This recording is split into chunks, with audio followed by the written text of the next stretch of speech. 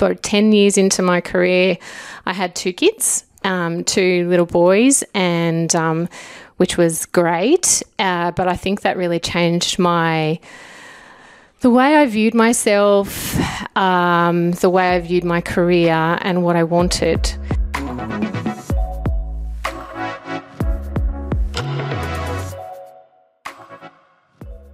Welcome back, everyone, to HPG Engage, the podcast. Today, I have the pleasure of speaking to Dr. Gillian Iles. How are you today? Very well, thanks. First of all, thank you very, very much for sitting down with us today to have a quick chat about you, your career, how you've navigated that, and basically you and your research and what you've been getting up to. First of all, Dr. Gillian Iles has a PhD in physiotherapy. One thing that I've used many, many times throughout my life, playing football, running athletics. I've been in contact with many physiotherapists, so it'll be good to sit down with you, talk to you about that aspect of your career, and then how you move from that into your research in osteoarthritis. But just to start off, could you just take us back to your university degree, the area that you obviously study in physiotherapy, and why that was the choice that you made back then? Sure, and thanks so much for having me today, Dwayne. It's an absolute pleasure to share my journey with you. So yes, I'm a physiotherapist primarily. I guess growing up, I was always a really active kid. I loved the outdoors. I loved running, playing sports and, outdoor activities, skiing, ice skating, whatever I could get into, I absolutely loved.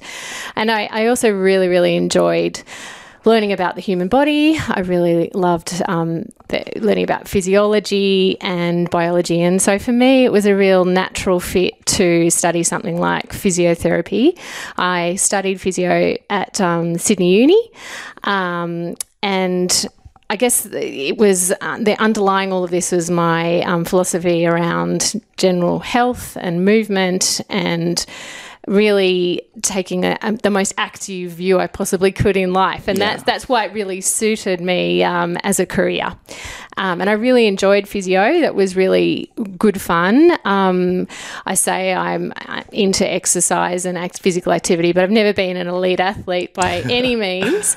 Always a bit of a weekend warrior. Yeah. And it was quite interesting studying at Sydney Uni. I was surrounded by all these, people training for a Hawaiian Ironman or the Olympic ski team or something like that. So I was very ordinary in that respect, but still that underlying philosophy of movement is medicine, and that it's really important for your overall health was really what my primary interest was. Amazing. And it obviously helps when you're moving into something like physiotherapy that you did naturally have a love for sports and have a love for the movement of the body, and that probably obviously helped you throughout your initial undergrad experience, did it? Yeah, it certainly did. And it was actually, I was thinking about this. It was really interesting coming in as a little school leaver. I had absolutely no idea of the scope that physiotherapy has as a career.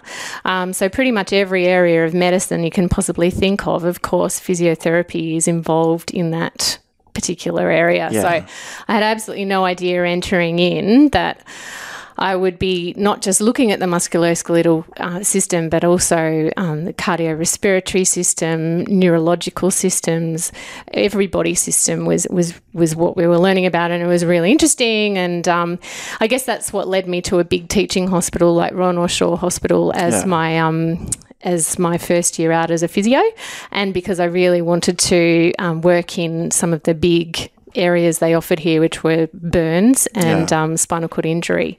And I was really lucky to then sort of be able to work in that spinal cord injuries area as a physio for many years, and really enjoyed it. It's a really great area. Amazing. So, talk to me about the spinal cord injury aspect. What made you decide to go into that? Did you kind of just fall on your feet there, or was this a very much an intentional choice for you to go into there? Talk to me about that, and what aspect of spinal cord injury, should I say, were you working in? Sure. Yeah. So I became interested in spinal cord injuries at university, and that's why I did want to come here to this hospital because there's not many hospitals that have spinal cord injuries as a specialty. Okay. What made me interested in it, I guess, was it involved young people who often had an accident or some sort of incident where they've ended up with a big traumatic injury and ended up with quadriplegia and paraplegia, which are absolutely life-changing injuries, which all sounds really doom and gloom, but physiotherapy is actually really, really positive. What you find in spinal cord injury, you can leave the doctors and the nurses to tell the patients all the really sad news, which is really tragic and really difficult. But then the physio tended to be a bit more of a positive side of the side of exactly the incident, and the rehab and all that sort of stuff. So it was really rewarding in that way. We could develop really positive relationships and get I get a big kick out of helping people to move again after their spinal cord injury. So as a career and as an area to work in, it was a really amazing people that worked in that area. I had some great colleagues, so it was really great. And how long were you doing that for? Yeah, so I did that for almost 15 years, so quite a long time. So was physiotherapy and spinal cord injury, was that the whole 15 years, or were you just doing spinal cord injury for 15 years? Just trying to work out, did you do physiotherapy for a while and then transition into spinal cord injury, or was it kind of straight into spinal cord injury when you moved here to North Shore? Yeah, so I worked in every area you could possibly do. So we do an intern year as a physiotherapist, and you basically get a taste of working in every area, which is incredible and really great for building skills. And then after that year, I came into the spinal injuries unit because I was lucky there was a position available, and I also supplemented that. As I was working over the years, I actually randomly also worked in childbirth education, which was amazing and really interesting. So more of a health promotion type role. So working with parents, new parents to be, and working through the birthing process and early parenting stuff. So that was a really fun job. And I also did exercise classes for pregnant women and post Pilates classes for after. And I did a bit of private practice work as well. So I guess I did have a few different jobs. Your toes in quite a lot. And I guess that's what happens when you first start out in an area within, I guess, physiotherapy or in any part of healthcare. It is really important for you to dip your toes in as many different ponds as you can, just so you can get a feel for it and then also know exactly what you really want to do. Yeah. And you probably also touched on that, Dwayne. It's important to know about me that I'm not very good at doing the same thing every day. So I really like doing different things. That's good. Always. Yeah. And spinal injuries was like that, though. It's a huge area. But yeah, I seem to not be able to concentrate on one thing at the one time for very long. So that's why I did lots of different things. And I guess that's kind of what then led me on later to what I was doing and then moving into research. Yeah. So you obviously were doing spinal cord injury for 15 years. Yep. And then you decided to move into osteoarthritis. Yes. Why was that? Yeah. So it sounds a bit like it doesn't fit very well, but but in my head it does. It did. Yeah. So I guess for 10 years into my career, I had 2 kids, 2 little boys, and which was great. But I think that really changed the way I viewed myself, the way I viewed my career and what I wanted. Yeah. So, as a woman and as a parent and as a professional person, you have to come up with a really clever plan as to how you're going to navigate parenthood and your career and all that sort of stuff. So for me, I juggled everything quite well and I was lucky to be able to do my job and do what I wanted to do with my kids. But what I found was I had an underlying need to then push that career envelope. So after the kids were a few years old, I had this overwhelming desire to really change up what I was doing and to progress my career, because I always felt like I was kind of siloed, but I describe it as treading water while the kids were small. Treading water. And it was fine. I was keeping my head above water, but it was, I really wanted that next step. And physio is quite even though it's a wonderful career, there's quite a glass ceiling. So I'd reached the top. I was senior in my area. There wasn't really anywhere I could go further in spinal cord injury without doing a further degree or moving into management, which wasn't really what I wanted to do. And during my work in spinal cord injuries, I had this wonderful mentor, Professor Lisa Harvey, who is an amazing spinal cord injuries researcher. She involved me in several randomised trials as a clinician when I was working, and I was very inspired by that. So I always kind of knew that I had this underlying desire to do some sort of research degree, so a higher research degree. And funnily enough, it came up. An opportunity came up in osteoarthritis. And so it kind of timed out when I was looking for something new. I wanted to work in a new area, that an opportunity in osteoarthritis came up here at Royal North Shore and the Colling Institute. The hospital was rolling out a new osteoarthritis chronic care program, which is it's a very holistic program, a person-centred program to help people with osteoarthritis self-manage their condition. And the main tenets that underpin the whole program comes back to exercise, physical activity, the overall holistic eating, healthy, maintaining a healthy weight, all of those things that are really important around healthy lifestyle. So really, I thought, wow, fantastic. This program really embodies what you're so passionate about. Exactly. My passions of staying healthy, staying active, all those sorts of things. So it was great. So I had an opportunity to do some evaluation of some of the patient data coming out of this new program. And then that sort of turned into a PhD program. So I did my PhD on the osteoarthritis chronic care program. And people often ask me why osteoarthritis. That was going to be my next question. Sorry, I probably cut you off with that. No, it's all good. So osteoarthritis is quite near and dear to me. I've got several family members that have had really severe osteoarthritis and lived with it in the past. So there's actually a really strong genetic link with osteoarthritis. So chances are I'll probably end up with some of it myself. But I can also see that in practice, a lot of people suffer for a lot of years with osteoarthritis without any help or treatment. Exactly. And we know exactly what people with osteoarthritis need. So they really need to keep moving. They really need to be active, keep their muscles strong. And they also really need to maintain a healthy body weight, so not get too heavy for their joints. And so those things don't get implemented in clinical practice. Do you think there's a lack of knowledge with, I guess, the general public more so than clinicians, where, you've got osteoarthritis, but a major aspect of kind of trying to reduce the pain is to constantly try to be as active as possible. Obviously, it's kind of, you're going around in circles because when you're in a lot of pain, you don't really want to move, but then it's kind of, I guess it's kind of teaching people, actually, the pain may be there, but this is going to make you that little bit better. Do you find that's a struggle? Definitely. So there's a few sort of factors that play into that as well. So back in my uni days as a physio, we were basically taught, someone with osteoarthritis, there's not much you can do.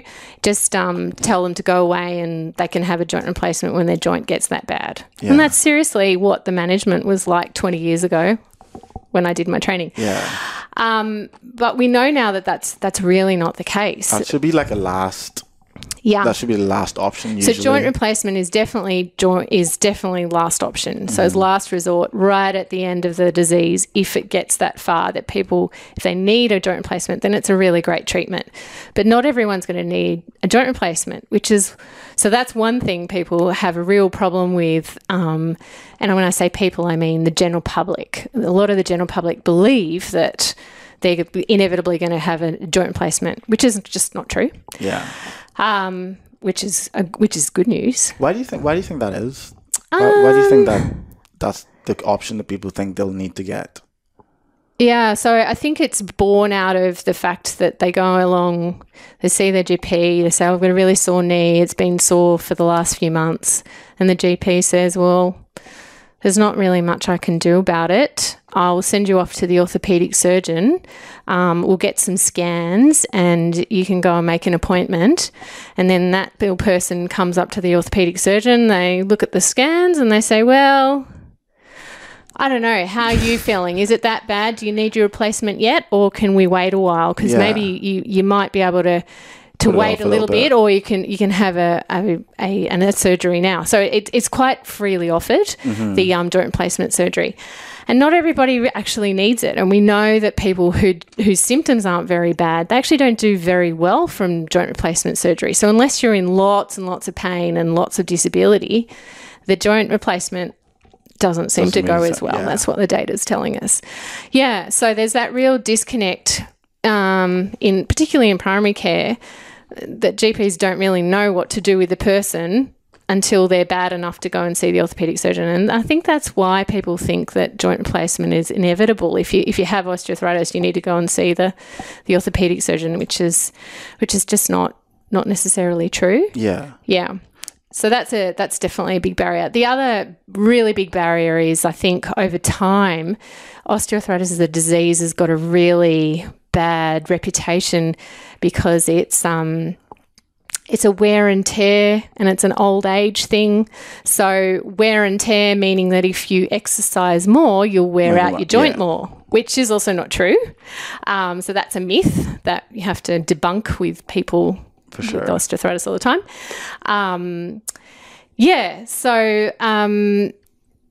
That really plays into it as well. Talk to me a little bit about your research with David Hunter. Yeah, so David Hunter works here at the Colling and at Royal North Shore Hospital. So he was the founder of the program here at North Shore, the Osteoarthritis Chronic Care Program. So he had this vision to implement best evidence care, person-centred, holistic, considering the whole person with their comorbidities, everything that they do in their life, what's important to them, and try to work out how a good management program to get them to healthier, fitter, and more able to manage their osteoarthritis. That was his vision. Yeah, for sure. And that's what was sort of been delivered in this program. So for me, my first job was to evaluate that program and look at the outcomes, and then I was trying to develop, I guess, a patient profile or prognostic factors that tell us that people were going to do well from the program, or people who weren't going to do so well from the program and maybe needed to go and get their joint replaced. So that was my PhD. And then from there, what I moved on to is more seriously thinking about how we can support health care professionals to deliver these exercise and weight loss interventions and teach people to self-manage. So it's great if they get onto an osteoarthritis chronic care program and they're very supported and all the staff know exactly what to do. Yeah. But if they're out in the community and they're seeing their local GP or primary care provider, that they're actually getting the right care. So some of the projects we're doing at the moment, we're doing a really big e-learning program that will be ready at the end of the year, actually, that is funded by the Australian Department of Health, which is exciting, and we're making it available to all healthcare professionals to teach them about how to actually manage osteoarthritis and give them lots of resources and tips as to what to do. But we're also implementing that internationally. So we've got some really amazing colleagues overseas, collaborators. We have quite a large organisation of international researchers and clinicians that are and consumers that are really passionate about this. So hopefully we'll go global with the e-learning program. We're hoping we can take over the world with that one and really disseminate the important information about how to actually treat osteoarthritis. That's so good. And in terms of the non-surgical method and the treatment that you guys are doing here, what's kind of the criteria for choosing patients to get in on your research? Yeah, so criteria for patients for the program is basically anybody with hip or knee osteoarthritis. So it's really open to anyone. Okay, so it's not really an age thing, it's just... No, and 1 in 5 people over 45 in Australia actually have osteoarthritis. That's a lot. 1 in 5 over 45. That's crazy. That comes from the Australian Institute of Health and Welfare. I remember you actually touched on the global burden of disease to me when we last spoke. You'd said that osteoarthritis, even though it's not deemed to be critical in terms of the need for the research and the need for treatment, it's up there in the top 5, did you say? Well, it's in the top 10. So top 10? Musculoskeletal diseases come in one after mental health. As far as burden of disease in the world. And that's crazy it's not taken probably just as serious, or maybe it's getting to a level where it is being taken serious. But generally, when you have pain in some sort of joint, in this case osteoarthritis, a lot of people get so used to the pain that they don't really deem it as critical. That's true. So that was kind of what I was almost going to say a little bit earlier as well, is that it's not seen as an important disease because it doesn't kill you. Yeah. So it has very similar risk factors to really important diseases like heart disease and diabetes, but it's not seen as important. However, it actually travels along with those diseases. So a lot of people with osteoarthritis will have those sorts of cardiovascular hypertension, things like that go along with their osteoarthritis as well. So those lifestyle interventions for those people are not just going to benefit their osteoarthritis, it's also going to benefit all of their other comorbidities as well. And that's why this program, the Osteoarthritis Chronic Care Program, was so amazing, because it's just it's such a whole person centered approach. You touched on the e-learning aspect that you're going to be hopefully spreading worldwide. Yep. But you also talked about primary care and GPs as well. Do you think there is a slight gap between what you guys are doing here and your research and what GPs are aware of in terms of the holistic point of view? You'd mentioned to me about someone could come into a GP with osteoarthritis pain, but then they'll also have something wrong cardiovascularly. But the likelihood of the GP addressing both and trying to figure out why are these both things happening is very unlikely at the moment. They would maybe 9 times out of 10 just concentrate on the cardiovascular side, whenever there's a good chance that both of these actually are in conjunction with each other. You're having this issue because of that. Do you feel like with e-learning that's going to be something that will be addressed, that again we're going back to the holistic point of view aspect, that everything in the body comes together as one? So one aspect of you, in this case, my example, cardiovascular, has an effect on the osteoarthritis side of someone. Definitely. And I mean, to give GPs all credit due, they're amazing. They often only have very, very short appointment times with people. Yeah. And if you have someone coming in with a sore knee and chest pain, or whose blood pressure is elevated, of course, you've got to address the elevated blood pressure before you, and obviously the chest pain, before you talk about their sore knee. But I guess that's what we're really trying to get across, is that these things are really interlinked. They often travel along together, and there are definitely things that you can do that can benefit all of the conditions together. And that's all about exercise, healthy eating, maintaining a healthy weight, all those sorts of lifestyle things. And maybe with a GP doesn't need to be able to deliver all of these treatments themselves, because they're simply not going to have time in the short appointments that they have with people. But they need to know how to then direct the patient onto someone who can actually give them some help. Yeah, and that's part of what we're trying to get across with the e-learning program and some of the other work that we're doing. Awesome. Obviously, you're doing research and it costs a lot of money. for you to get paid, for your associate to get paid, for your PhD students to get paid for equipment. Yep. What are some of the roadblocks that you guys are actually experiencing, and what have you experienced? So this is a hot topic with researchers. There are a few issues that play into funding for people who want to do research. I think it's a bit of a shock to a lot of people that as a full-time researcher with the University of Sydney or any other university, most often that researcher actually has to find their own funding. So unless you're really lucky and you've got a full-time research position, which is absolutely very like hard hen's to get. teeth, yeah. Especially as an early researcher, you have to hunt around and try and find money to actually fund your program of research, and that's getting tighter and tighter and tighter for various reasons. One of the major funders of research in Australia is the National Health Medical Research Council, the NHMRC, and to actually get a grant from the NHMRC is incredibly competitive. So the absolute pinnacle for a researcher like myself who wants to do full-time research or even part-time research is to get what's called an investigator grant. It's like a fellowship, and it goes for 5 years and it pays for your salary. But to get there, you have to have a really great track record. And when I say great track record, I mean 9% of people who put in an application for one of these things actually gets funded. Very small. 91% don't get funded. So it's really hard. So you have to make your track record look amazing to get any funding to do the work that you want to do. But the problem is with it, as an early career researcher like me, I'm only 3 years post PhD.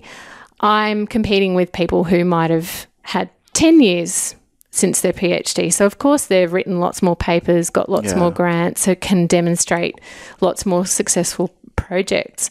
So that's a real problem for a lot of early career researchers, and it's why a lot of people don't actually How do you combat that then if you're going against?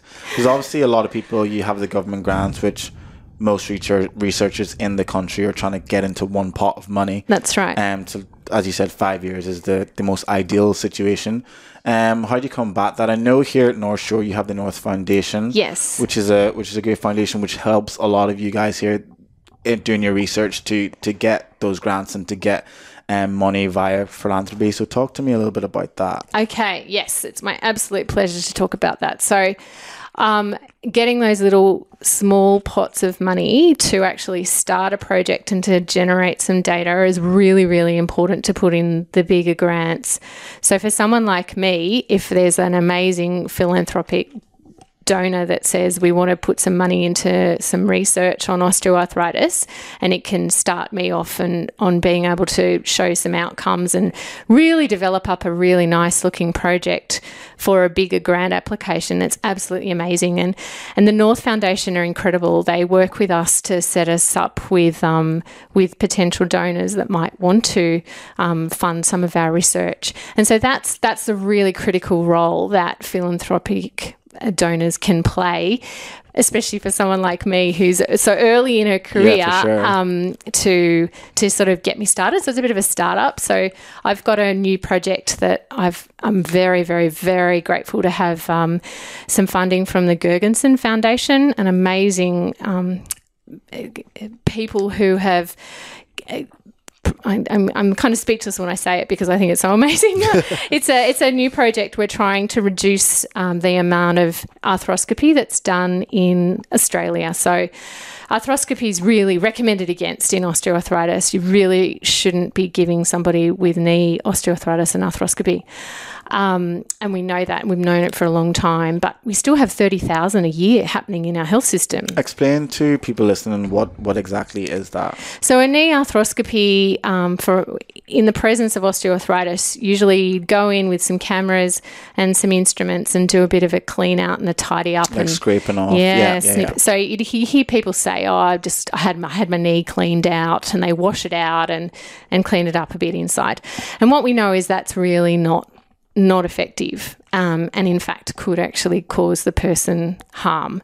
So we really shouldn't be seeing people with osteoarthritis having those procedures, but we're still seeing it. Is that procedure good for any particular reason? Oh, it's very, very good if you have a flap of cartilage that's making your knee lock and you need that fixed, for sure. So, but if it's osteoarthritis, it's not recommended? No, that's it. And it's very clear in the clinical guidelines, and Medicare makes it really clear that you shouldn't be billing for those sorts of items for people with osteoarthritis. But like I said, we've got about 30,000 a year that still happen in people who have osteoarthritis. So the Gergensen Foundation are teaming up with us to develop a project. Yeah, it is amazing. To develop an intervention to try and stop those procedures from happening before they do in Australia. So that's some really exciting new work. That's exciting. I think touching back on the philanthropic aspect of things, I think it's so important that people are aware of how expensive doing a lot of this research is. Before I really started working in this healthcare space and understanding how research works, how clinical research works, outside the pharma side of things, I didn't realize how much money is needed, because when you're out on the outside, you're just assuming this is just getting done, and like any other corporate company, you make money and then you pay your staff, but it's not really like that. And when it comes to like yourself, in terms of your fellow and doing your research, it really is a grind if you're lucky, every 5 years just to get a paycheck and just for you to do the research, and then another grind again just to get money to ensure that everyone else in your staff gets paid, that you have enough money for your equipment and all of that. And I think it's such an important aspect of your role that people should really be aware of. Yeah. And I mean, it makes it sound really awful, but I was about to cry. The pressure. No, it is like that. That's the reality. It is, I mean, really, in Australia as a researcher, it's a privilege to work in research, which I really understand, because, you know, we're basically paid to pursue our interests and what we want to do. But of course, what we want to do is actually improve the healthcare system. Exactly. 100%. So that we improve people's lives. So, I don't know how we fix the problem besides pouring a bit more money into the research sector. Exactly. But yeah, so philanthropy's amazing. I also got a really a nice little grant from the University Clinical Trial Centre as well, which was amazing for this project too. So putting those little pots of money at the start of a project to build something really fantastic and big is kind of what you have to do. Yeah, it's really important. And then that leads me to, what are your hopes for the future of healthcare and the future of your research and the overall future of osteoarthritis? Okay. So talk to me. So I'll start with osteoarthritis and then I'll move on to health in general. Yeah. So my hopes for osteoarthritis is really that we find next time we do a really big study to see what sort of care people are receiving for osteoarthritis in Australia, that we can say, oh, look at that. Most people are getting what they actually need and deserve for their osteoarthritis, because at the moment we know that now 30 to 40% might receive what they need, and the rest, and 60% of people are just not receiving the care that they need. So that's my big hope for osteoarthritis, is that, you know, in the next 5 years we find that story's really turned around and that people are really offered that best evidence care for osteoarthritis, starting with support for self-management, exercise and weight control. Okay. Sounds really simple, but getting that working and implemented into our healthcare system, that would just be amazing. So that would be my vision for osteoarthritis. For healthcare, I think we've got a long way to go in realising that we need to be really interprofessional and interdisciplinary in the way we treat chronic diseases. So as we spoke about earlier, we know there's a lot of shared risk factors between osteoarthritis and things like heart disease and diabetes.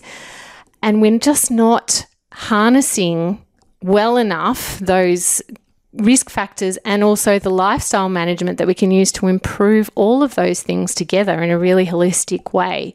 So that would be my next vision for the health care system overall, is that as health professionals we get much better at talking to each other and working out what each other do and knowing when we can pull each other in to help our patients. So important. And really important, and work together. It's an ecosystem at the end of the day. Absolutely. Yeah. And I think that's a huge issue, and we know that is that a lot of health professions don't know what each other do. So that sounds crazy, but it's true.